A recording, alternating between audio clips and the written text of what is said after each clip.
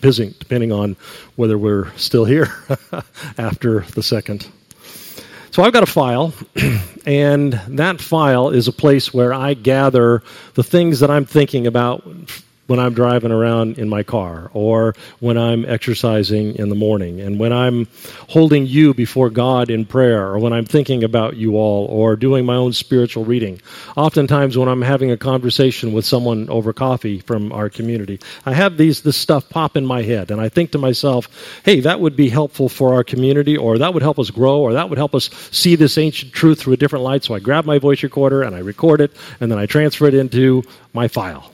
And so I've got this file, and it's full of all kinds of stuff. And the last thing that went in is the first one that's coming out.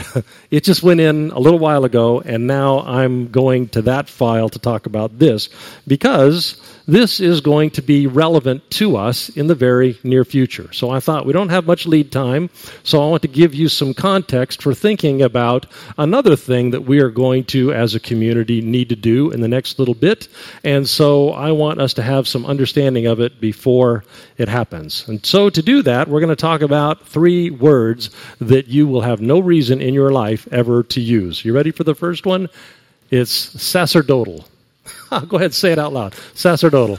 Yeah, you're never going to need to say that word ever again. It comes from 2 Latin roots. The first is sacred, and the second root is for to give. Sacerdotal. To give the gift of the sacred, or to turn the language around, to make the sacred a gift that we give one to another. So while it's not a word that we use very much, you can see that's kind of a good word. To give the gift of the sacred. That's kind of a beautiful term. So, we've rehearsed this truth many times here in our community, that you and I are carriers of the divine life.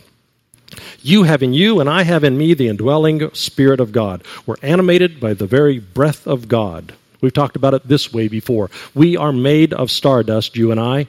We're made of atoms and molecules and cells and tissues, and we are made out of the elements of the earth, which are in turn elements that have been spit out of dying stars. So we are, you and me, made out of stardust. But in the spiritual life, while we acknowledge our stardustiness, while we acknowledge that we are made of the same stuff that the animals are made of, and we share the same basic equipment that they do, here's another one of those instances where we have a yes and construct entering into the spiritual life. Yes, we are made of stardust, and we are also made out of God dust. We are carriers of the divine life. We are carriers of the divine breath. So early on in the lesson that I just finished, some 7 or 8 weeks ago, I read that quote from the Bishop Desmond Tutu, Archbishop of South Africa.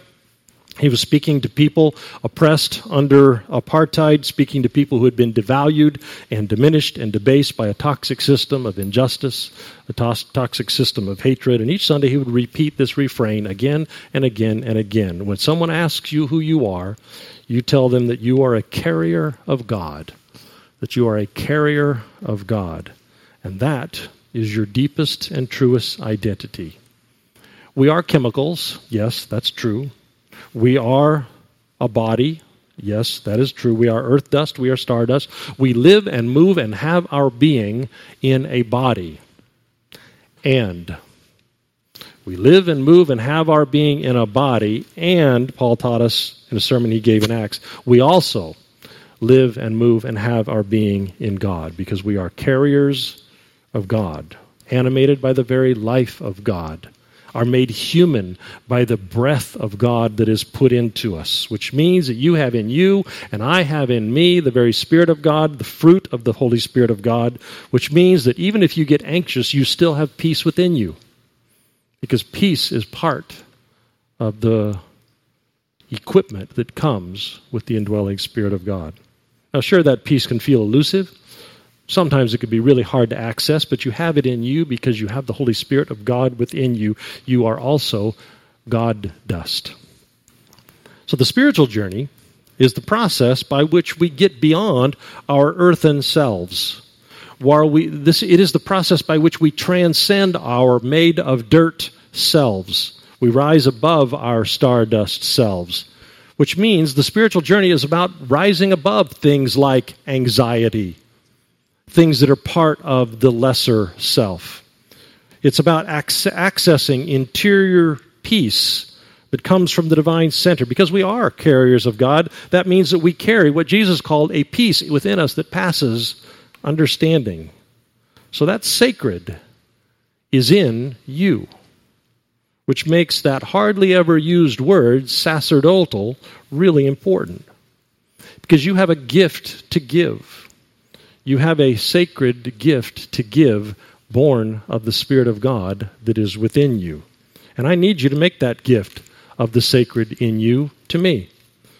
I need to be in a community of people who give the gift of the sacred that is in them to me and to one another. And in turn, I need to be in a community of people who are asking me to give the gift of the sacred that is within me. That is part of what it means to be in this spiritual life, in spiritual community, on this spiritual journey. We are carriers of the sacred, carriers of the Holy Spirit. Now again, we lose sight of this all the time, but that's why we come to church on a regular basis. That's why we work the circle. That's why we do the practices to be on the journey of awakening to the sacred that is within us. We all have it. A divine reality that is bigger than we can contain. And we do what we talk about on a regular basis. We desire and we pay attention. We desire and we pay attention. We follow the two-step dance of the spiritual life. And we awaken to the sacred that is within us. We get glimpses of the deeper life reality that is within us. There is an inner whisper or a gently blowing breeze. We capture a stolen glimpse. All ways that we try and speak about this unspeakable life of living with the uncontainable divine within us. So we catch glimpses and snippets of it. We have moments in which we access transcendent wisdom. We have moments in which we access deep and divine peace, and we capture the deep joy and the deep kindness and the goodness and the uninterrupted steadfastness that is part of the fruit of the Spirit within us. We have these moments in which we access the sacred, and the sacerdotal means that we make a gift of those experiences that we give one to another. And that's what makes spiritual community. You giving me the gift of the sacred that is in you, and me doing the same in return. Sacerdotal. Again, you never have to say that word again, but I hope it becomes a dynamic that we live. Here's another religious jargon word that needs some unpacking, and that is the word consecrate. It's a word that tends to show up whenever the word sacerdotal shows up. They kind of travel in tandem because they're related to one another. So again, it's not a word that we use very often. You might have a general idea that it's a religious word, or you might know that the ground at Arlington Cemetery or the ground at Gettysburg is consecrated ground. But for the most part, it's not a word that we use. But it too is related to the Latin root for sacred. You can hear it in the middle of the consecrate. But it starts with the root con, which means with or together with. So together with the sacred is what consecrate means. In usage, it means that we put something together with the sacred. We devote a thing to a sacred purpose. So we might consecrate some ground, put it with a sacred purpose. We join a thing to the sacred, to the holy.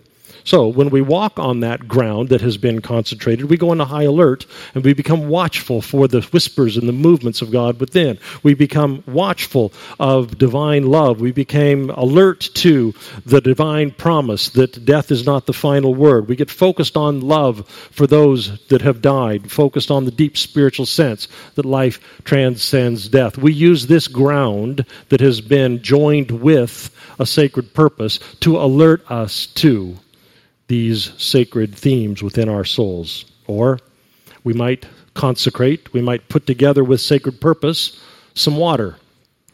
It's just water, but we're going to use it for a spiritual purpose. We're going to use it to baptize our babies, or we're going to use it to baptize our grown-ups, depending on which tradition you come from. The water will serve the purpose of awakening us to divine promise, awakening us to divine presence, the presence of healing, the presence of belonging, the presence of forgiveness and grace. We join the water with the sacred purpose of awakening us to these divine themes. So we consecrate the water or the bread or the ground. We join the thing to the sacred purpose. We consecrate. Okay, sacerdotal, giving the gift of the sacred one to another.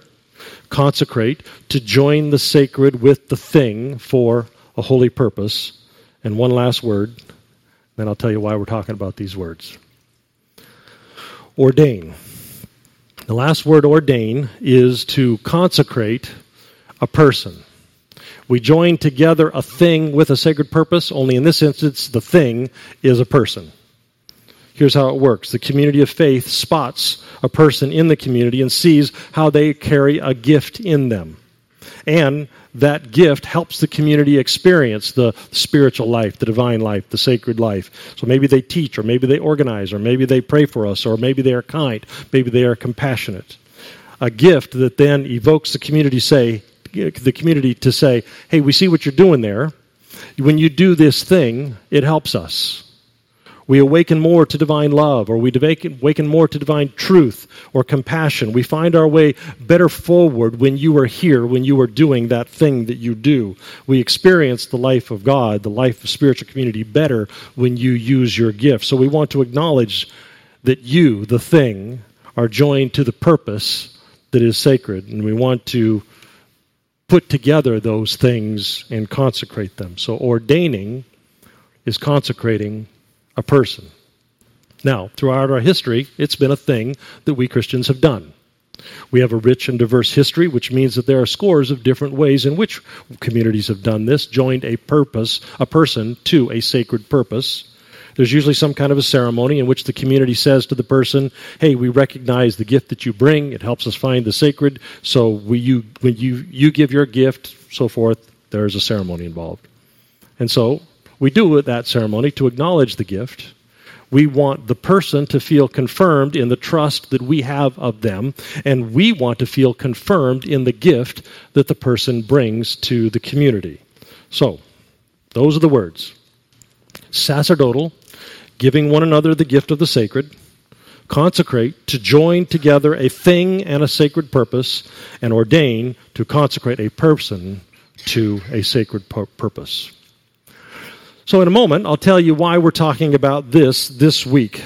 But I hope you see before we even get there, by looking at the meaning of these words, that even though they are very religious-sounding words, they describe a very normalized part of everyday spiritual community. These words don't just apply to the reverend guy who stands up front on Sundays. They aren't reserved for a special class of religious leadership.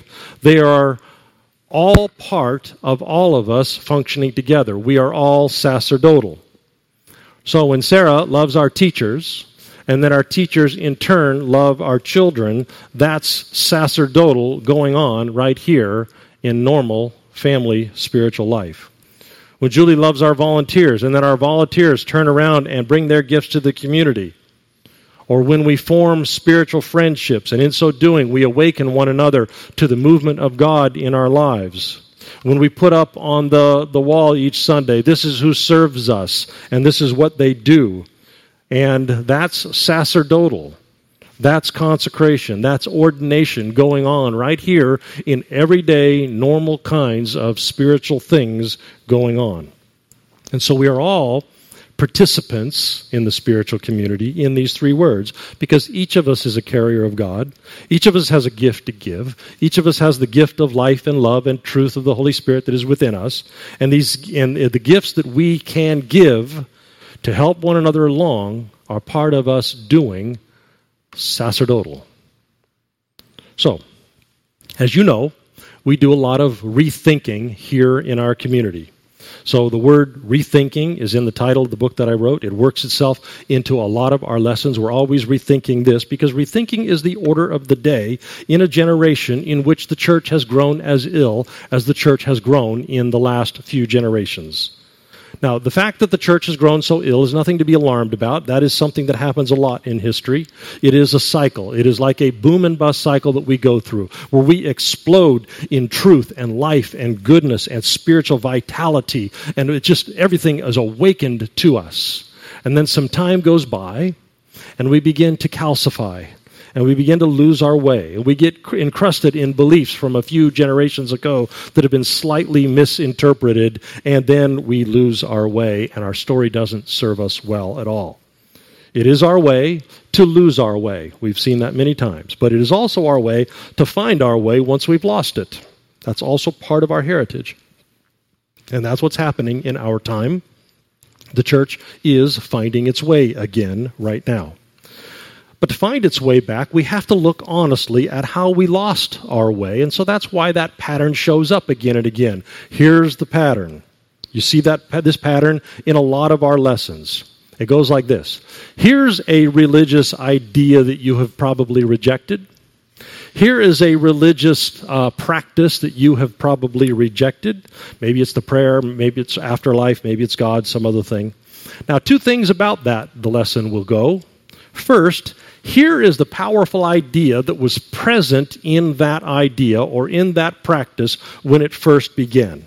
And second, here's how that idea got encrusted and corrupted through time. Here's why it happened, here's how it happened, here's what it does. And then the third part is usually, let's go back and try and rediscover the vitality that was present at the beginning. You have seen that pattern in our lessons lots and lots and lots and lots of times. And the ideas behind sacerdotal and consecration and ordination, these are no exception. They've also gotten encrusted through the centuries. And one of the basic ways that we have deviated from the original vitality is an instinct that has crept into the church that there are two tiers of Christians. There is the clergy and there is everybody else. That's been a very toxic idea. There is a word in Greek called the Greek word is kleroo. Klesis is one of the iterations of that word, and that's where we get the word clergy, and it means the called ones. And so in our idea, we've got people who have been called, and they are people like me, and they are not people like you plebes. It's the special class that stands up here. We are the called ones. You are doing lucky if God will just love you. We're the special ones. So there is the clergy, and then there's another general catch-all word for everybody else called laos, which means the laity. There is the clergy, and then there are the people. Well, that is a gross misinterpretation of both of those words. We are all the called ones, and we are all the people of God. The set-apart ones, that's all of us. The set-apart for a sacred purpose ones, the consecrated ones, that is all of us. The sacerdotal functioning ones, the ones who have the sacred within them and have a gift to give, that is all of us. There is no such thing as the consecrated, ordained ones and everybody else. But that idea has gotten so entrenched over the centuries since the Roman Empire took over the church and brought their basic idea of governance to bear on the church. We brought the idea that just as there is a Caesar, there is an emperor in the kingdom, there's also an emperor in the church, and that's the Pope. And underneath that, there are viceroys, and underneath that, there are a whole structure of people, and at some point we draw a line, and we say, above that line, called. Above that line, below that line, not called. Ordained, not ordained. Consecrated, not consecrated. And that was a Roman Empire idea. That's certainly not a Christian idea. Ordination and consecration and sacerdotal apply to all of us. However, the idea has so crept into the church that it's begun to bleed over into the culture. And so now, as an ordained minister living in the state of North Carolina, I can perform a wedding ceremony, and you can't. There are a few other things, but that's kind of the one that counts. Ordination and consecration and sacerdotal have come through the years to apply to me, but not to apply to you. To apply to the clergy, but not to everybody else. And that is not what our ancient texts say. That's not even what the words mean. So I'm doing this lesson today to provide some context for a day that is coming soon before us. It will become very relevant to us because it appears that my paper will be rescinded.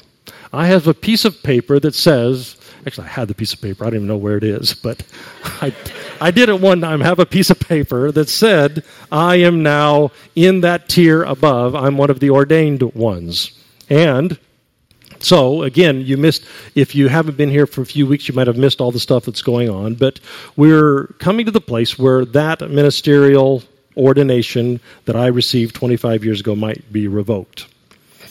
So, imagining that the church is going to opt to leave Foursquare and develop our own church, Scott has gone and edited some bylaws from another church that went through that. Those bylaws are now serving as the bylaws for our new nonprofit. And one of the things that it says is that we are going to make a shift in the future, no matter how it goes, where we're going to shift from the Episcopal form of church governance to the congregational form of church governance. What that means is we're going to shift from a system in which the bishop does the ordaining of the priest to the congregational form of governments in which the people do the ordaining of one another. That's the shift that we're going to go through. And so, because our church blindness has crept into the way the state perceives us, we're also going to need to get me a new piece of paper. Because somebody's going to want to be married. I probably marry folks about once a month. And so, where are we going to go to do that? I'm going to go to you. I'm not going to go to a bishop. I'm going to go to you, and I'm going to ask you to recognize the sacred in me and to acknowledge that, and in the process, give me a piece of paper so I can do weddings. So, I wanted to do this context-setting lesson because I don't want, when we do that, for two-tiered thinking to affect what we're doing. We've got to jump through a hoop to get a piece of paper so that we could do the things and sign the marriage licenses. But when we're doing that, we certainly want to buy into that construct. We don't want to buy into that belief system, even though we've got to do that in order to make things work because of this historical moment where we are. To satisfy the state, we're going to need that piece of paper, but when we call that piece of paper an ordination, it will imply everything that has gone wrong in the corruption of a very powerful truth. So when we do that, we're going to need to be aware of the truth that we could so easily miss. We are all, each one of us, sacerdotal. We are all, each one of us, consecrated. We are all, each one of us, ordained. Again, every time we get together for lunch, every time we talk about our souls, every time we tell the stories of our lives, every time we practice the prayer of self-awareness and self-disclosure that we just talked about in this last lesson, we join in soul talk in our Enneagram groups. That's when we, all of us, are being sacerdotal and consecrated and ordained. Each one of us a carrier of the divine, each one of us joined to a sacred purpose. Organized religion and institutional religious rituals have left a bad taste in many people's mouths. But my hope in this lesson is to give us a spiritual and communal context to understand what those rituals were about, to understand what they meant, to understand why we practice this. So, whenever and however we do this simple ordination ritual, you will have now a broader historical and spiritual context. We'll do it for the piece of paper, but when we do, we could just as well have been doing it for everybody else. Everybody could be ordained. Everyone could have an ordination certificate in our community. Each one of us are called sacerdotal. So, that's what I thought we should do. I thought this would be a good day for us to ordain everybody. So here's how it's going to go.